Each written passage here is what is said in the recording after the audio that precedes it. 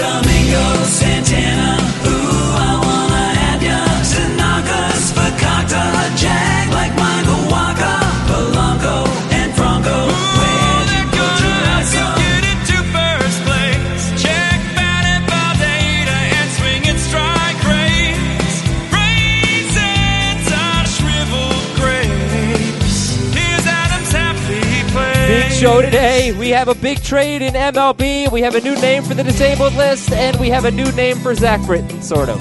Welcome to Fantasy Baseball today on a beautiful Kokomo Friday, February 8th. Adam Azer with Scott White and Chris Towers.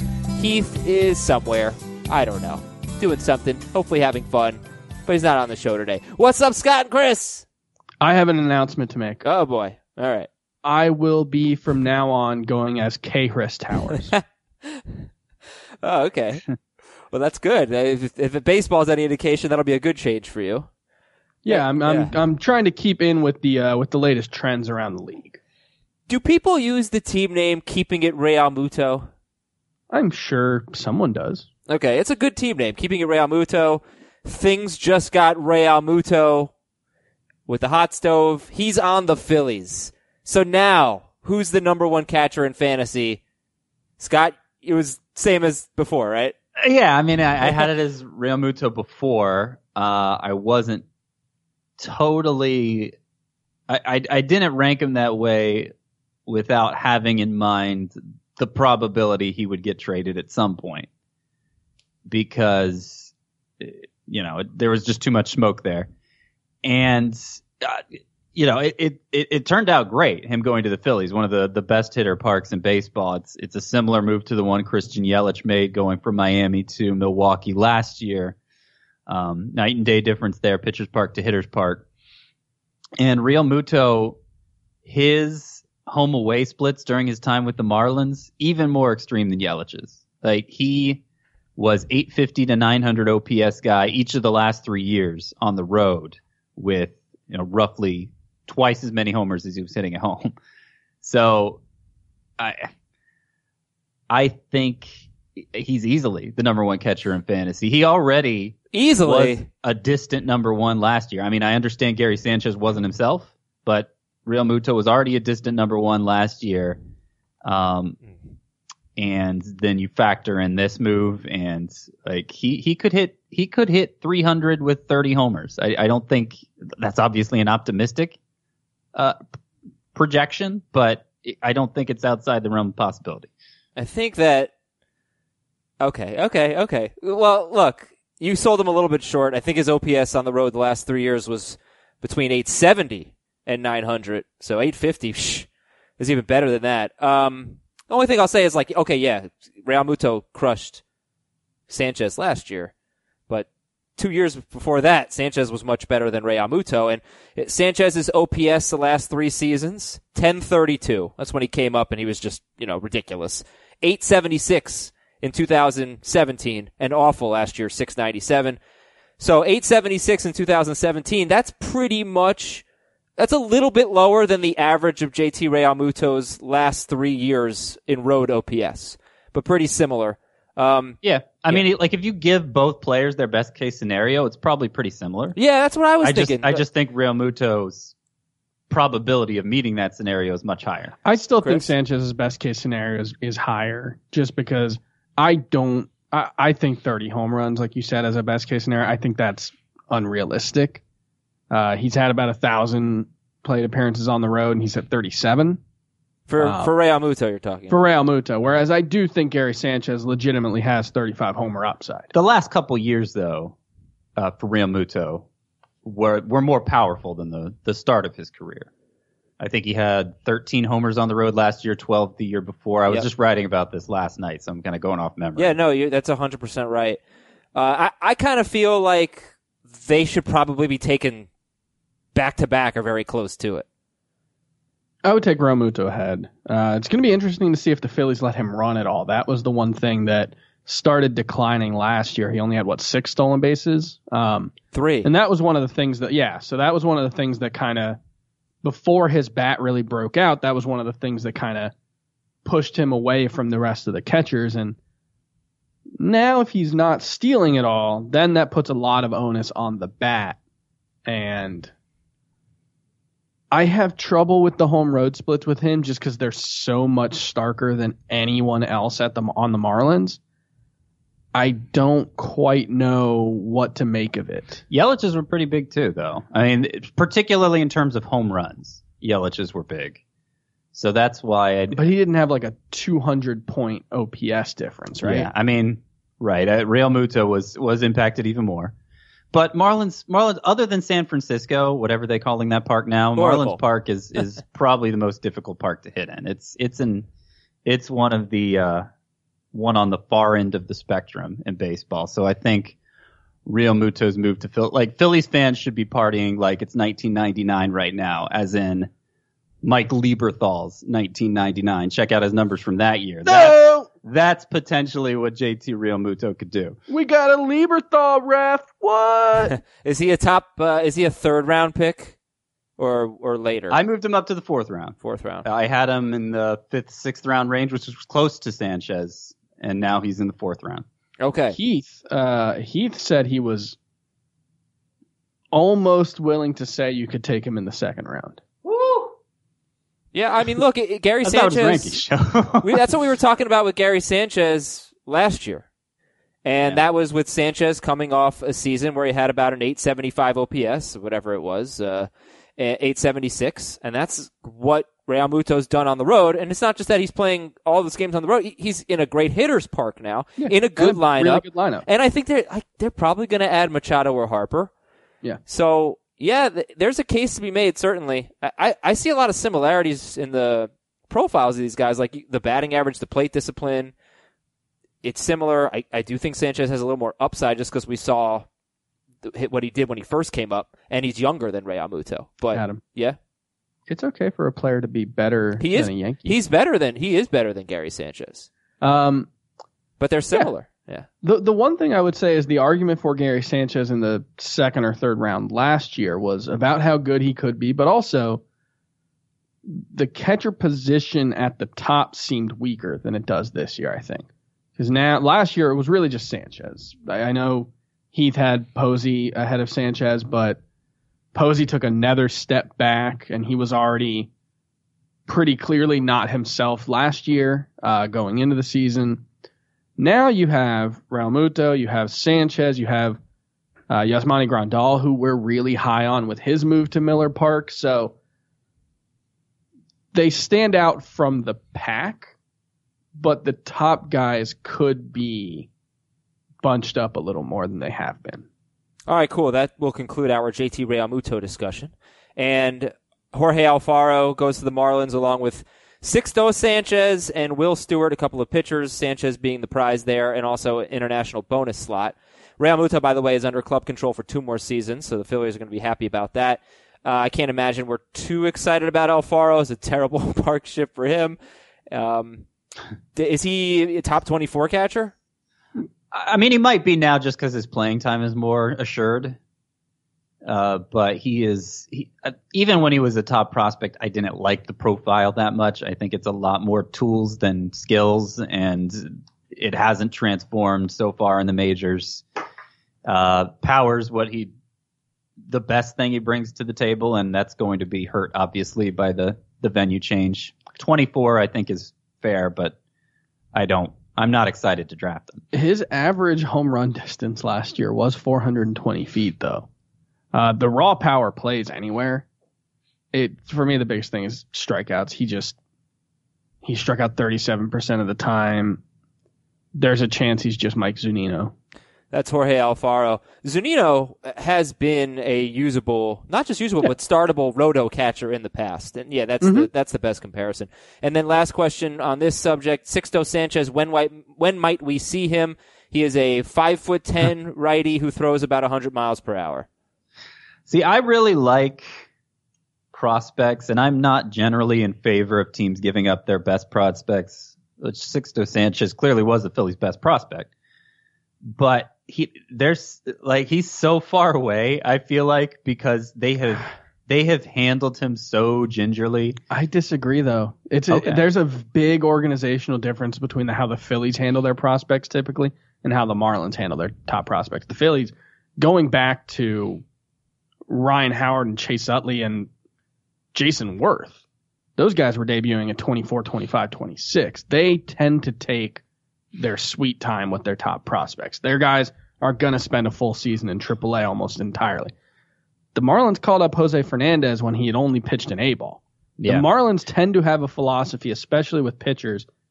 Marcell Ozuna actually debuted from A-ball, I believe. So they're basically going to say, we'll call you up when you make us force you to. And I've seen that talent comparison, actually, Sanchez to Jose Fernandez. Just the issue with Sanchez, he pitched 46 and 2/3 innings last year and hasn't even hit 100 in a minor league season yet. So I feel like he needs 2 seasons just for innings accumulation. I could be wrong about that. All right. He's also like 80 pounds lighter than Jose Fernandez was. Sounds like my profile. Better fastball. Kansas City officially signed Brad Boxberger. The Brewers signed Josh Tomlin to a minor league deal. The Rangers signed Hunter Pence to a minor league deal. The Mets signed Devin Mesoraco to a minor league deal. The disabled list is now the injured list. The injured list. And Zach Britton is now Zach Britton. He is Z-A-C-K Britton, not Z-A-C-H Britton. And I like that. I appreciate that. Should be with a So K. my brother's name is also Zach. I don't know how to spell it. It started out Z-A-C-K. It changed to Z-A-C-H at some point. And I'm not sure where it stands right now. It sounds like it's kind of like Ulysses S. Grant, the former president. I know There's who no he S is. in his. There's no S in his name. It was just like a typo. Oh, really? It sounds like that's what happened with Britton because his legal name is Z-A-C-K, right? Yeah. Which is clear. I mean, my brother's legal name is Zachary, so you can kind of just go and But yeah, his legal name is Z-A-C-K, and it just why has he been Z-A-C-H for such a long time? It's weird. That is very strange. All right, so here's what we're doing today. We have a segment called Risky or Reliable, or both, with an exclamation point and a question mark.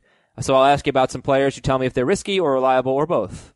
My segments are usually self-explanatory. I explain them anyway. And we got a ton of emails, fantasybaseball@cbsi.com. It's a Mailbag Friday. And also, if you go on our website, we have a great series by the brilliant Chris Towers. Whoa. Just a quick sort of pro and con for all of the top 100 players. Hey, Scott, no, this is the top 300. Yeah, this was a combined effort, Heath, Chris, and I. I wrote the top 100, and then we split the rest of the top 200. Scott did like 100, right? 90? 90, yeah. So, oh, okay. It's a lot. Yeah, it's, I like to think of it as when you're in the middle of the draft, you got the angel on one shoulder whispering one thing and the devil on another whispering the other thing, and it it may lead to some paralysis by analysis. I don't know, but it's interesting. It's interesting making a case for and against players who you may like or dislike. And that's the whole thing. Is we made the case for drafting and the case against drafting each of the top 300 players. Yeah, it's cool. I think it's a useful heuristic. You have to force yourself to look at the downside of guys you like and the upside of guys you don't like too. Yeah, and it kind of changed my opinion on some players, most notably Robinson Cano. I had a much harder time coming up with reasons to dislike Cano than I thought I would. And meanwhile, there's a lot to like. And that's the reason why I don't like David Price now. I hadn't really thought about him, and then I started looking into it. I'm like, well, this guy's kind of stinky. And today, when I was looking into Ken Giles, I realized that he did not blow one save last year. Which is amazing. That was an amazing job of threading the needle for him. By the way, Chris, I think you meant Harry Truman, right? With the S? No. Isn't it Ulysses Simpson Grant? No. It's Hiram Ulysses Grant. That's his name. It's one of the famous underknown facts. I read a Ulysses Grant biography recently. Okay, fair enough. Harry, I think Harry Truman doesn't have a middle name is the story there. But it's also S that he gets Harry S. stuck Truman. with. Yeah, okay. My dad doesn't have a middle name. Cool story, Adam. I'll give you his My biography. mom doesn't have a middle name. Hey, how about that? All right, risky or reliable or both? Chris Sale. Risky, reliable, or both? Both. He's going to be awesome when he's on the mound, but last year during the middle of the season, he was throwing harder than we'd ever seen him. He was pitching like in his prime Randy Johnson, regularly throwing 100 miles an hour, something he had never done. And then he gets hurt, comes back, and he's throwing like 91. Yeah, scary. Very. But he was still good. He was. His postseason starts were okay. 5 1/3, 5 hits, 2 runs, 2 walks, 8 strikeouts against the Yankees. 4 innings, 2 runs, 5 strikeouts against the Astros. Just he's not in the postseason. He didn't go. Yeah. You know, he must have had more postseason starts than that, right? I'm selling him short, but he wasn't quite himself. So is Chris Sale too risky to be the second pitcher off the board? No. Okay. Next up, Joey Gallo. Risky, reliable, or both? Both. Both. He's reliably going to hit 38 to 45 home runs. And he's risky because he might completely tank your batting average. Mm-hmm. But I have more hope than ever this year that he won't. It's just he can't keep putting up 250 BABIPs. It's just I don't care how often he gets shifted. I don't care. Like, it's not possible. He started hitting the ball the other way last year. Right. He lowered his fly ball rate in the second half, which is actually good for him. I mean, he doesn't need to have to generate a lot of power. He doesn't need to have an outlier fly ball rate. And his second half BABIP was much higher. I mean, the upside is probably like 240, but that for his power production, you'd take that. Just want to tell you where Joey Gallo finished at first base and outfield last year. He was the number 14 first baseman in points, number 10 in roto, number 34 outfielder in points, number 25 in roto. Played 148 games. And I missed one postseason start for Chris Sale. It was a bad one. It was 4 innings, 3 runs against the Dodgers. His other 2 appearances were in relief. All right, risky, reliable, or both for Whit Merrifield. Reliable. Yep. But let me tell you this. Okay. It's early. It's February 8th. I looked at roster resource this morning, and they project him to hit third. Okay. That team they're just going to, there's no way you go out and get Billy Hamilton. You're starting out Alberto Mondesi. You go out and get Gerard Dyson. They're going old school manufacturing of runs. Yeah, but I don't think it matters where he bats. But it has. That's the only thing. Because I looked up the last 2 years, he's kind of got the Acuna thing going. So I could give the numbers. In 2017, I will. 115 games batting leadoff. He stole 28 bases. He stole 8 bases in 30 games, batting 5th through 9th in the order. 2018, 39 bases he stole in 112 games batting leadoff, and 6 steals in 46 other games, including he barely ran when he was batting second. So just wanted to bring that up. If you think it matters, Whit Merrifield might not bat leadoff. Whit Merrifield also just didn't run very often early in the season. He had, looks like 16 steals through June, and then they just let him run. I would assume that a lot of that is just timing. All right. And in the first season, 8 steals in 30 games, that's a 40 steal pace. Yeah. So not concerned, you're saying? Nope. All right. He's safe. He's reliable with Merrifield. Eugenio Suarez. He's trying to make the noise Chris just made. I don't know what that was. I've never made a noise in my life. All right, Eugenio Suarez last year was the number 7 third baseman in points, number 6 in roto. He's 27 years old. Is he risky, reliable, or both? Risky. Where are you drafting him? Are you drafting him to do what he did last year? Then he's risky. Yeah, that's fair. I mean, I don't think the downside is particularly low, but I would bet he's a little worse than last year. He had the second highest hard contact rate in baseball among qualified hitters, tied with David Peralta, who we have an email about later. Eugenio Suarez batted .283 with 34 home runs. He drove in 104 runs. He only scored 79 runs. I guess when I was kind of going through the batted ball data, the hard contact rate was great, but he's not a big fly ball hitter, so he had a 23.4% home run to fly ball ratio. And it's pretty much all he does. He doesn't run. He doesn't double. He's not like a great walks guy. He has a high BABIP batting profile, I would say. And he had a 322 BABIP last year. I wouldn't say that's unsustainable. He's been over 300 basically every year in the majors. But yeah, the home run production might have been a little inflated last year, which also helps batting average. So I could see how that his numbers could drop off a little. Yeah, it's just he's a guy coming off a career high in basically everything. You should expect some regression. All right, so would you rather have Eugenio Suarez, or would you wait like 5 rounds and take Rafael Devers? Oh, Suarez. Yeah. Would you rather Devers is just a Hail Mary, which I still think he has a good career coming, but there's no evidence that he's on the verge of a breakthrough based on what he did last year. Would you rather have Suarez or Travis Shaw? Suarez. Okay. Let's do some pitchers. Mike Clevenger, risky, reliable, or both? A little bit risky. Yeah, kind of what I was saying about Suarez, where I don't think it could go that wrong for him, but I also feel like we've probably already seen his best case scenario. What is it that makes Mike Clevenger good? It's like he doesn't throw particularly hard, although his velocity went up last year to about 95 miles per hour. So he throws hard, but he's not like a blazing fastball guy. His swinging strike rate is fine. He's not a huge ground ball pitcher, right? I don't know how he's he's more been than fine. Swinging strike rate, he's 12%. I think it's top 20. It's kind of the sum is greater than the parts thing. Mm-hmm. But the thing that does make me nervous is last year the control really improved. He started inducing. It wasn't really even the control improving so much as it was just he started inducing a lot more swings. He threw in the zone a little bit more often, but it was mostly just he induced a lot more swings. That makes me a little nervous just because he's had such mediocre to bad control for most of his career. Yeah. That, any regression there could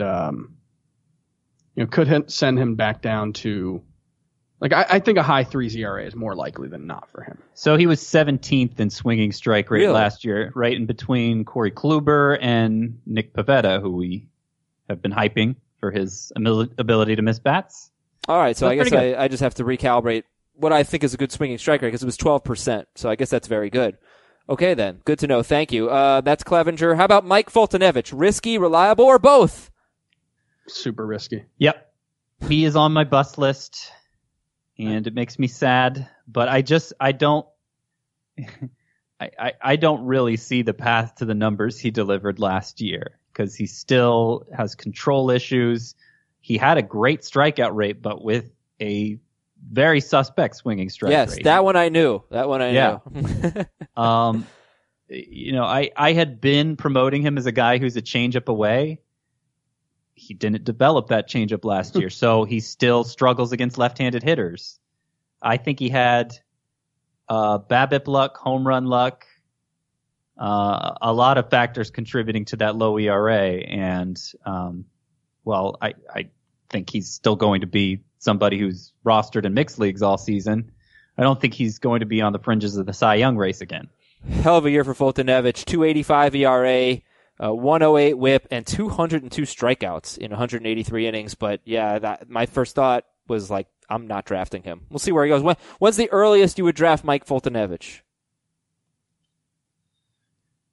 Maybe like round 12 in a 12-team league. Yeah, that sounds right. He's someone that I never really feel like drafting, but I could see him pulling a 3.80 ERA with more than a strikeout per inning. He's not terrible. Okay. Ken Giles. In case you haven't heard, he didn't blow a save last year. And he's the closer for the Blue Jays right now. And I think they'd probably use him as a conventional closer more so than a lot of teams are using their bullpen guys. Is Ken Giles risky, reliable, or both? You can't actually be asking that question of us, right? Why? How are we going to answer it? How are we going to know? It's not a physical thing. He throws really hard. He gets a lot of swinging strikes. He's got multiple. His slider is a really good secondary pitch. It's the peripherals have never been bad. Last year he had a 3.08 FIP. The year he had a 4.11 ERA, he had a 2.86 FIP. He just melts down sometimes, and it's when he's not saving games. Yeah, it's they were high leverage situations though. Yeah, it's just a lot of them were. Not all. It seems to be a mental block, and I don't know how we can possibly answer whether he's going to get over that. Well, he also was great in 2017. Right. He's been great 2 out of his 4 years. And one of them was like a partial season, but he was really, really good then. I think he just needs a punch in the face, snap him out of it. Yeah, that didn't work last year. Got him traded. Well, it's funny because Ken Giles will begin the year as the closer, right? Yeah. So he's reliable in that sense, but he's obviously risky. I do think that as we've been doing these drafts, and we had an AL only draft, we had a roto draft, both within the last week and a half, and in both situations, saves are very scarce.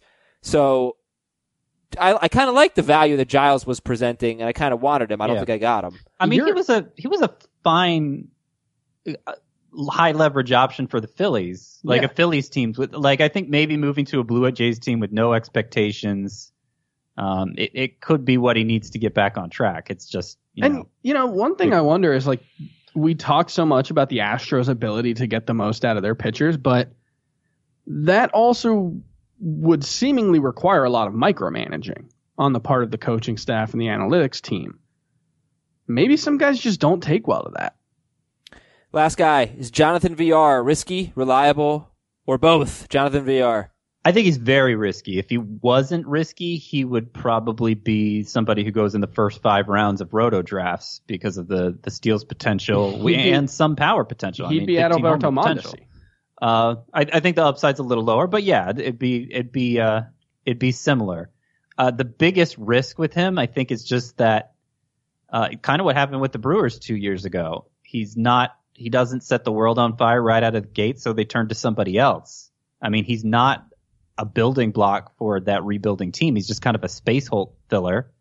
Who, though? Do they have anyone to replace him with? Yeah, that's not the right worst. now. Not right now. Who from John Hopkins' baseball team are they going to call up to play shortstop? I don't know exactly who would replace him, but somebody has an interesting year at AAA who's not on our radar right now. Or he gets traded. Right. Because, it's not working out here. This other team likes you as a utility guy. Here you go. And then he's not playing that regularly anymore. Yeah, that's Jonathan VR. Could be a good steal source. Was pretty good with Baltimore after the trade. And, Chris, it's Johns Hopkins. Take that. I also had to Google to make sure it was in Baltimore. It is. Okay, yeah. You take that S from Ulysses S. Grant, you put it on the end of John Hopkins. that's where the confusion came in. Email is part 1 at fantasybaseball@cbsi.com, and then we'll look at the first 10 picks and give quick pros and cons, and then some more emails hopefully to end the show. And we'll be right back after this. Take your business further with the smart and flexible American Express Business Gold Card.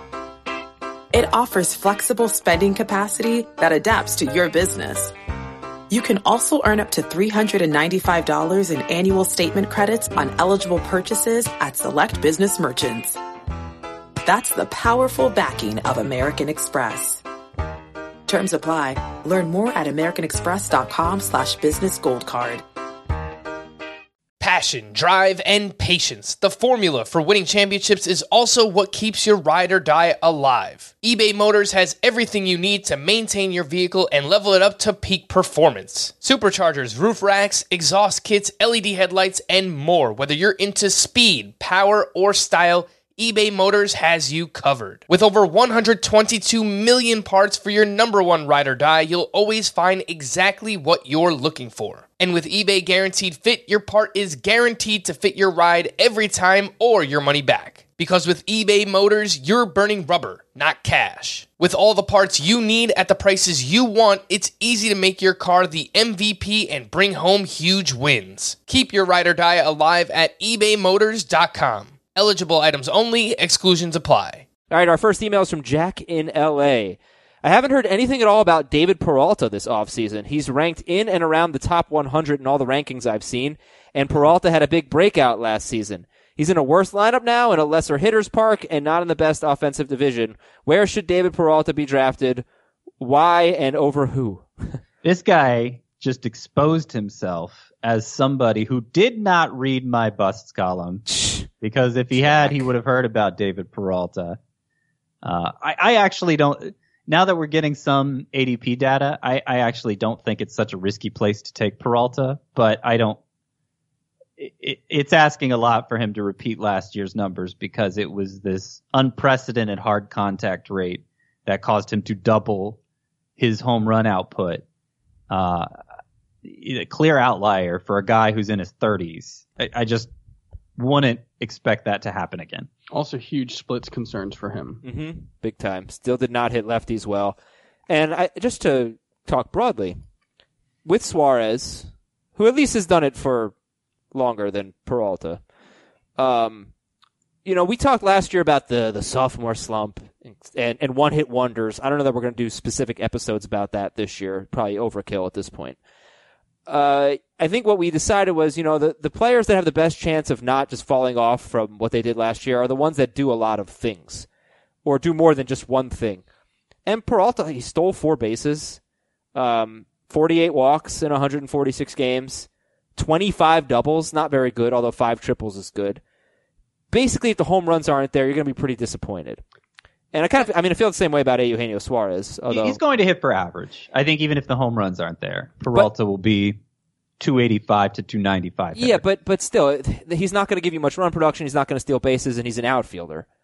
So I guess I'm just saying, he doesn't have that much to fall back on. Yeah, and I just think generally when you're talking about these guys who have this big 1-year breakout, even if it's backed up by really good batted ball data, I'll use the same examples from 2017, Justin Smoke, Yonder Alonso, and Justin Bohr. Smoke didn't keep it up, but he wasn't terrible.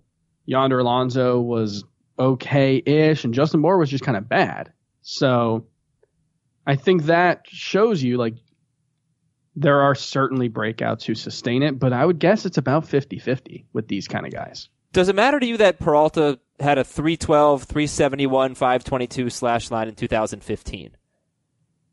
He was strictly a platoon player, right? That was 85 games or something? He was 149 games in 2015. Okay. He had a really good year. Mm-hmm. He hit 10 triples that year, only 17 home runs, 26 doubles. That was his career high. Prior to last year was 17 home runs. Right. He has a low fly ball rate, which is part of why he's been a consistent source of batting average, but it's also partly why it seems crazy he could be a 30 homer guy again. Yeah. All right, cool. Moving on to our next email. Alex from Rapid City, San Diego. Sounds like Jung-Ho Gong is going to be pushing Colin Moran for playing time in Pittsburgh. Do you think Jung-Ho Gong is worth a late round flyer for some added power?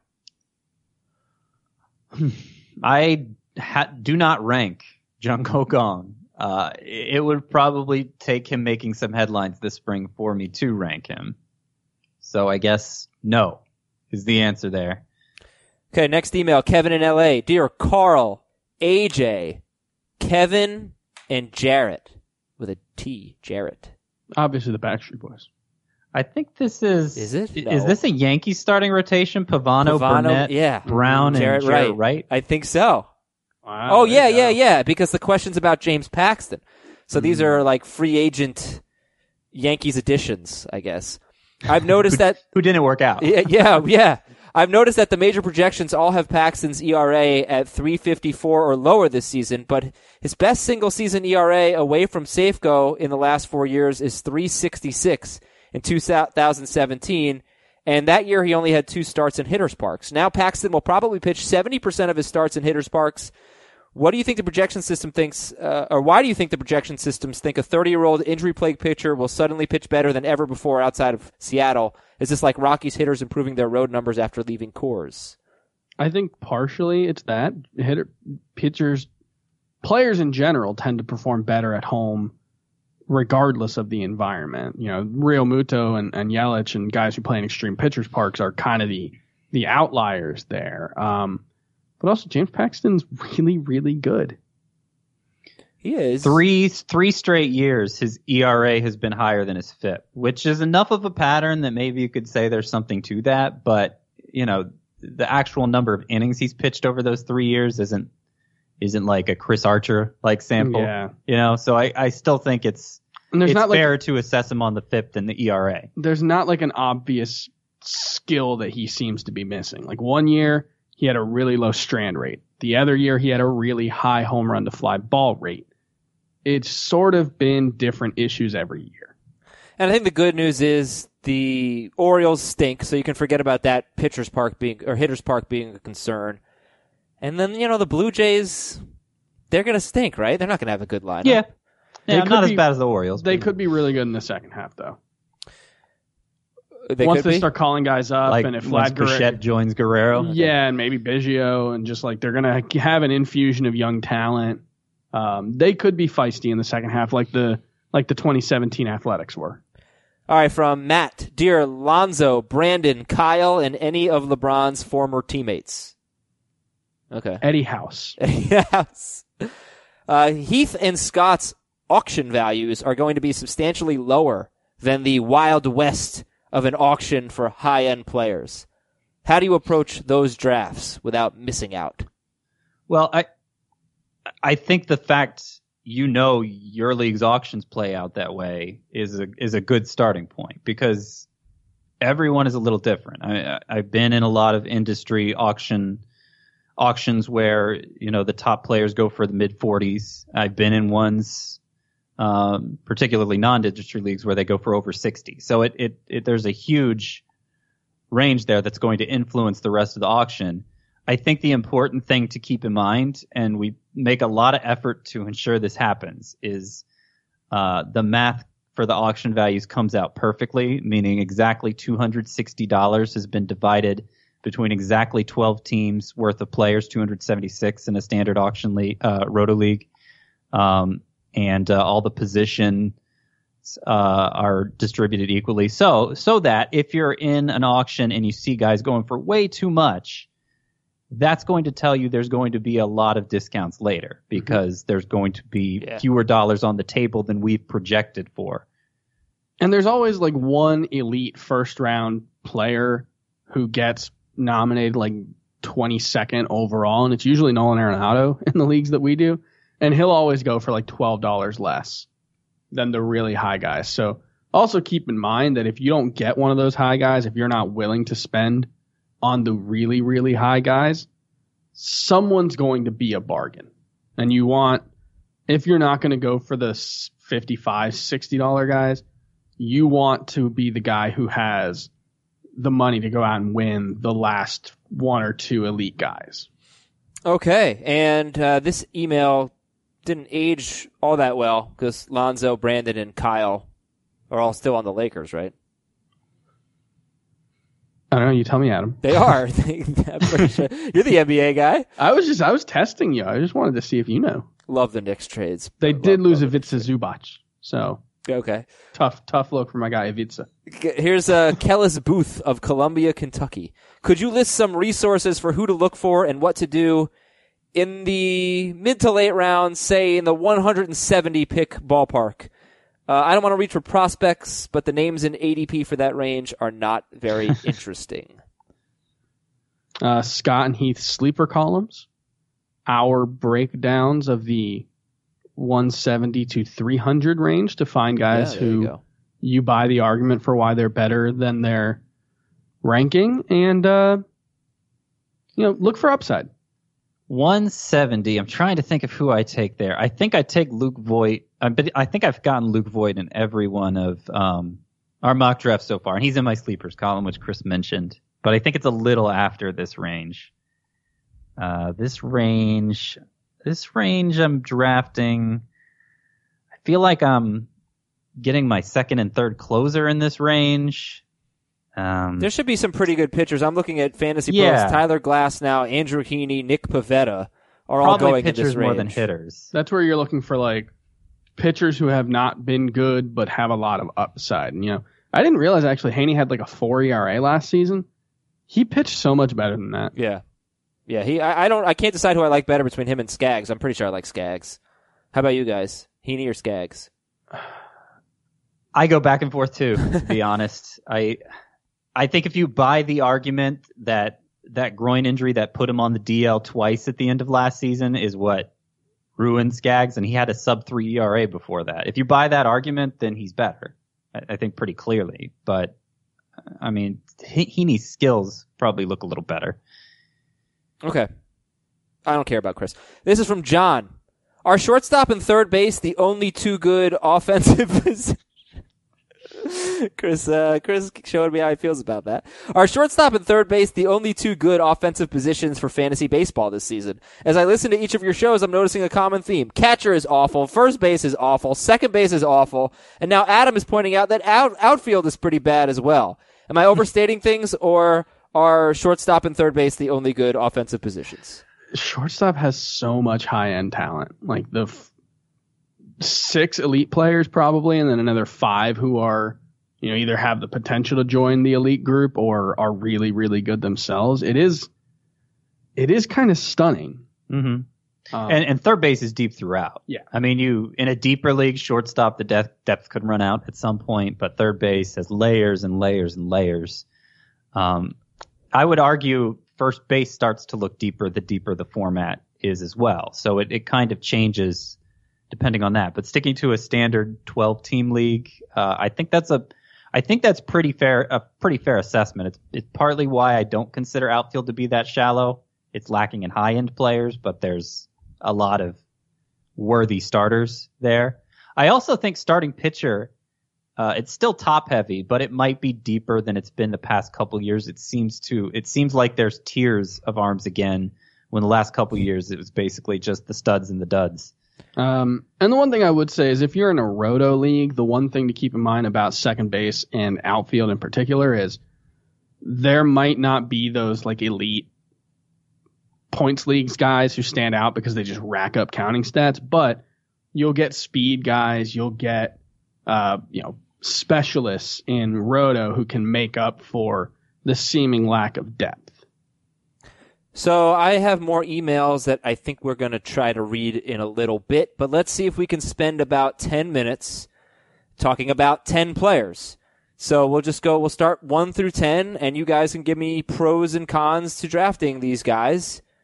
I know, Chris, you wrote 1 through 100, so you wrote the story on all these guys, but I'm sure Scott can obviously talk about them. So how do you want to do this? I'll manage. Yeah, you want to maybe Chris pro, Scott con? I think Scott should be pro. I want to play the devil's advocate. All right, yeah, wow. That's probably a better role for Chris, who I feel like just tries to deflate every argument I make about every player anyway. I disagree.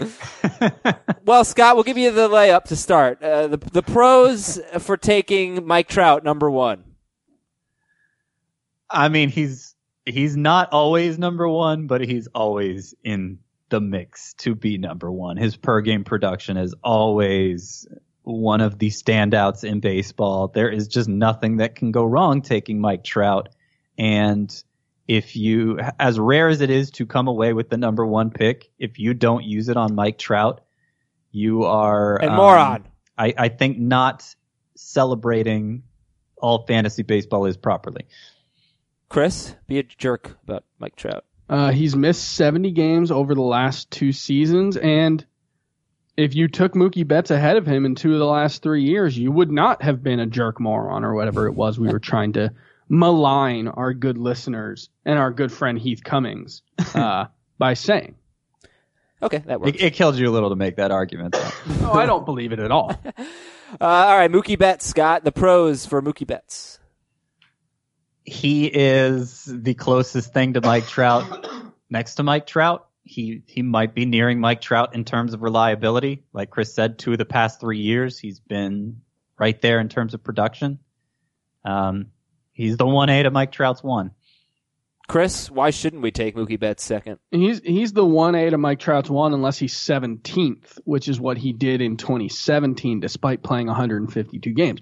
Now, that's not terrible, obviously, but unlike Mike Trout, we have seen a downside for Mookie Betts. And, this came in the midst of his breakout. This came in the midst of his peak. So unlike Jose Ramirez, who we haven't seen a downside for yet since he's reached his peak 2 years ago. I can't wait to hear the argument against Jose Ramirez. He's kind of destroyed it already. Are we done? Okay. Yeah. Jose Ramirez, number 3. So he was he came very close to having a 40-40 season last year, which is just insane considering where he was 2 years ago, where we didn't think his 11 homer, 22 steal season was going to be sustainable. But the most amazing part about what Jose Ramirez did is he did it with bad BABIP luck, like as much contact as he makes. And really throughout his entire career, he's been a good source of batting average. He hit only 270 last year. So I mean, I'm not necessarily betting on him repeating last year's home run and steals total, but when you factor in the batting average correction too, I mean, he's the clear number 3 for me. Chris? It's been outlier on top of outlier for Jose Ramirez. He's never played at an elite level for more than 1 year. 2 years ago, he was pretty good, but last year was his first time really performing as a top 5 player, and he'd never done it before. I think he was top 5 2 years ago, actually, just nobody believed it. And also, he stole 34 bases last year. He was in the 52nd percentile in average sprint speed among all players last season, among all hitters last season. That doesn't scream elite speed to me. And, with the Indians' offense looking worse than it has in the last couple of years, they could be more judicious in how they risk their outs. Do you think that it's defensible to take anybody else other than Ramirez third? Are you asking serious, Chris, yes, or devil's advocate? No, Chris? it's serious, Chris. No, probably not. Okay, then let's go to fourth. Francisco Lindor, Scott White. So Francisco Lindor added speed that we long thought he had last year, and he validated his power breakthrough from 2 years ago, which I think a lot of us were suspicious of. So I don't think there's much concern of a drop-off anymore. And those power speed guys pretty much all go in the first round. I think Lindor has to be among them. Chris, why shouldn't we take Lindor there? Honestly, this is probably the toughest one to come up with an argument against because I think he represents the last of the top tier.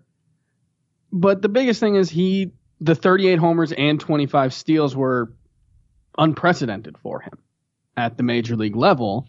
And like we said with guys like Eugenio Suarez or David Peralta, anytime you see someone doing the best thing they've ever done, you should probably expect some regression to the mean. I could make a pretty good case against Lindor. Now, Chris writes in his write-up that Lindor's been a 273 and 277 hitter the last 2 years, but some of the advanced stats suggest he should be more like a 300 hitter. Here's my case against him.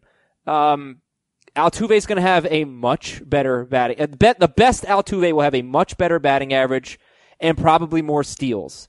So if you treat batting average as a scarce position, then I don't know that Lindor deserves to go fourth when he's 275. It is easier to make a case for someone else going ahead of Lindor than it is to make a case against Lindor in a vacuum.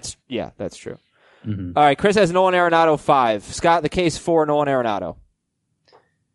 The case for Nolan Arenado is that he's a perennial Triple Crown threat. He has led the NL in home runs 3 of the past 4 years, led it in RBI twice, has had 130-plus RBI 3 times during that stretch, and he makes a crap load of contact for somebody with that kind of power.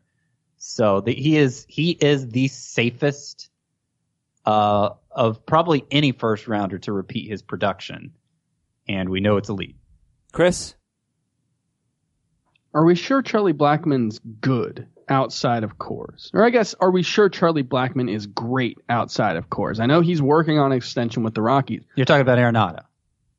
Nolan Arenado, yes. Okay. Sorry. But the same point stands. Are we sure Nolan Arenado is great outside of the context that he plays in? He's working on an extension with the Rockies. But if they don't come to an agreement before the season, and all of a sudden the Rockies get off to a 19-30 start, and they're sliding by midseason, what if he gets traded somewhere else that's not nearly as good of an offensive environment? This is a guy with I believe a sub 800 OPS for his career outside of Coors. He can be good, but like I said yesterday, I think he's probably Matt Chapman outside of Coors.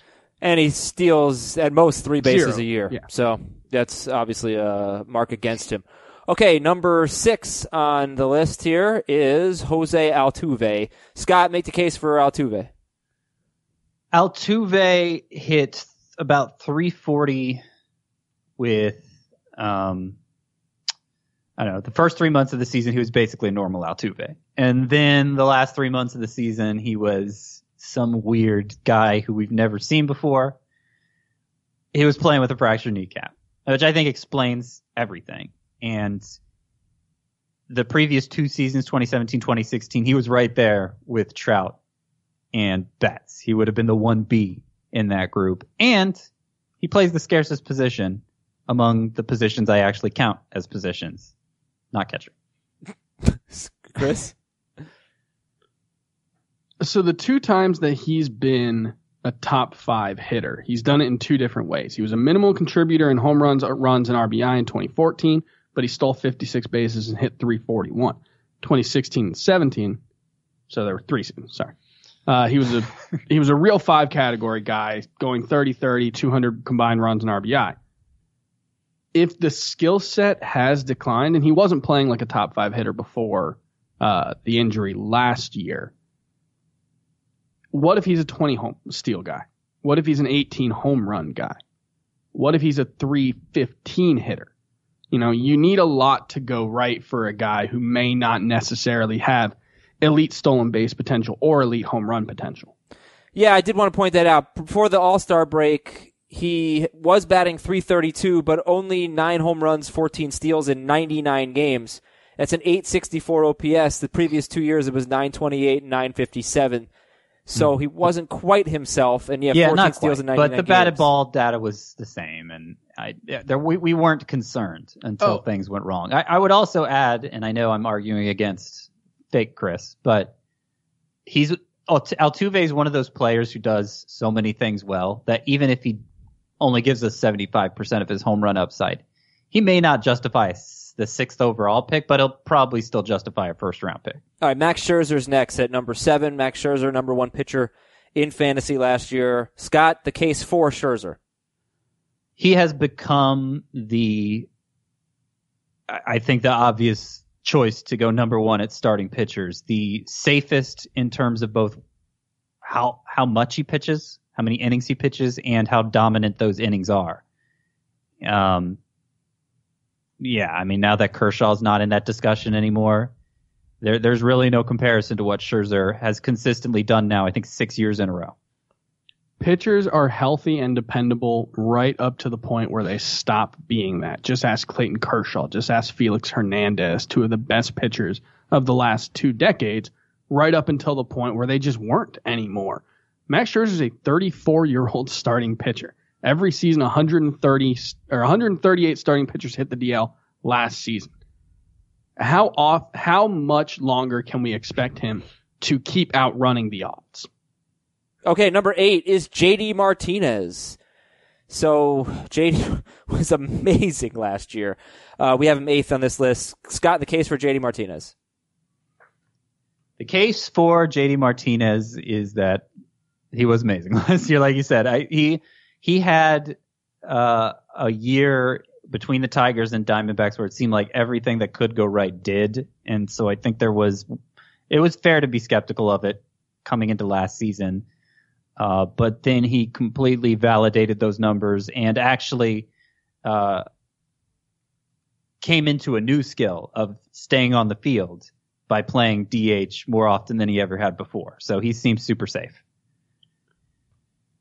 He's a soon-to-be 32-year-old who has played more than 120 games once since 2015. He's played more than 150 games twice. Maybe it was a skill that he stayed healthy. Or maybe it was just luck. Another guy who's not going to give you steals as a first-round pick. He had 6 last year. All right, that's JD Martinez, who was the number 5 overall hitter in fantasy. Trey Turner, he will give you steals. Scott, make the case for Trey Turner 9th. So it's rare in 2019 especially to find an elite steal source who doesn't sink you in everything else, or at least most everything else. And Trey Turner is at least average at everything. Elite in terms of steals. It wasn't quite what we expected last year, but he still led the NL, was one of 3 players with more than 40. And he's elite in terms of scoring runs too, with at least a decent batting average and some home runs. So he's, I think, especially in rotisserie leagues, it's hard to make an argument against meeting that need in the first round. Is it that hard, Chris Towers? How many above average hitters do we think are in the Nationals lineup outside of Trey Turner? Juan Soto, Anthony Rendon, and gigantic question mark. If Bryce Harper doesn't come back, they're going to need a lot out of the top of their lineup, and that might not come in the form of Trey Turner batting leadoff and stealing 40 bases. It might come in the form of him batting second or even third to try to produce more runs, especially if Victor Robles shows early on that he's capable of being a contributor. And if he bats lower in the order, he will steal fewer bases. Yeah, I mean, if he steals 25 bases and hits 17 home runs and hits 270, that's like a healthy, worse A.J. Pollock. And as Chris mentions in the write-up, you can get Whit Merrifield at least 2 rounds later. Right. Bryce Harper is 10. Scott, the case for Bryce Harper. This is a tough one. It's always tough to know when to take Bryce Harper. He's such an enigma at times. Yeah. Case for Harper in the top 10. And his Fantasy Pros ADP is only 17th. Not that I'm trying to make the argument against him, but yeah. That's Chris's job. So the argument for Bryce Harper is that outside of Trout and Betts, he probably has the most upside of any hitter in baseball. Injuries have been such a derailer for him over the past few years that it's really compromised his production. But during the stretches he's been healthy, he's still looked like that guy, like clear first round MVP caliber player. I think the patience power combo is so enticing that it's hard to pass him up late in round 1 when all the players are looking riskier. Chris Towers? He's kind of just Justin Turner with like 8 more stolen bases, right? I mean, you look at, he's had 2 really good seasons, but he's also missed more than 50 games, I think, in 3 of his 7 seasons. And the BABIP luck from last season might not have just been a fluke. His strikeout rate spiked to the highest it's been, I think, ever, if not since his rookie season. And, you know, you look at the rates of shifting around the league and what they've done to left-handed hitters, going by Baseball Savant's expected stats, he should have hit 254 instead of 253. Congratulations. I don't know why Harper gets drafted over Aaron Judge. They both, to me, are much better in OBP leagues. And you know, Harper's OBP over his last 4 seasons, he has averaged 410 OBP. But his batting average, he's had 2 great years and 2 terrible years. So I mean, when Harper's been right in 2017 and 2015, he's been a contender for the batting title too. That's the biggest difference. Yeah, come on, Adam. Can't you see the upside? Why are you trying to make a case against him?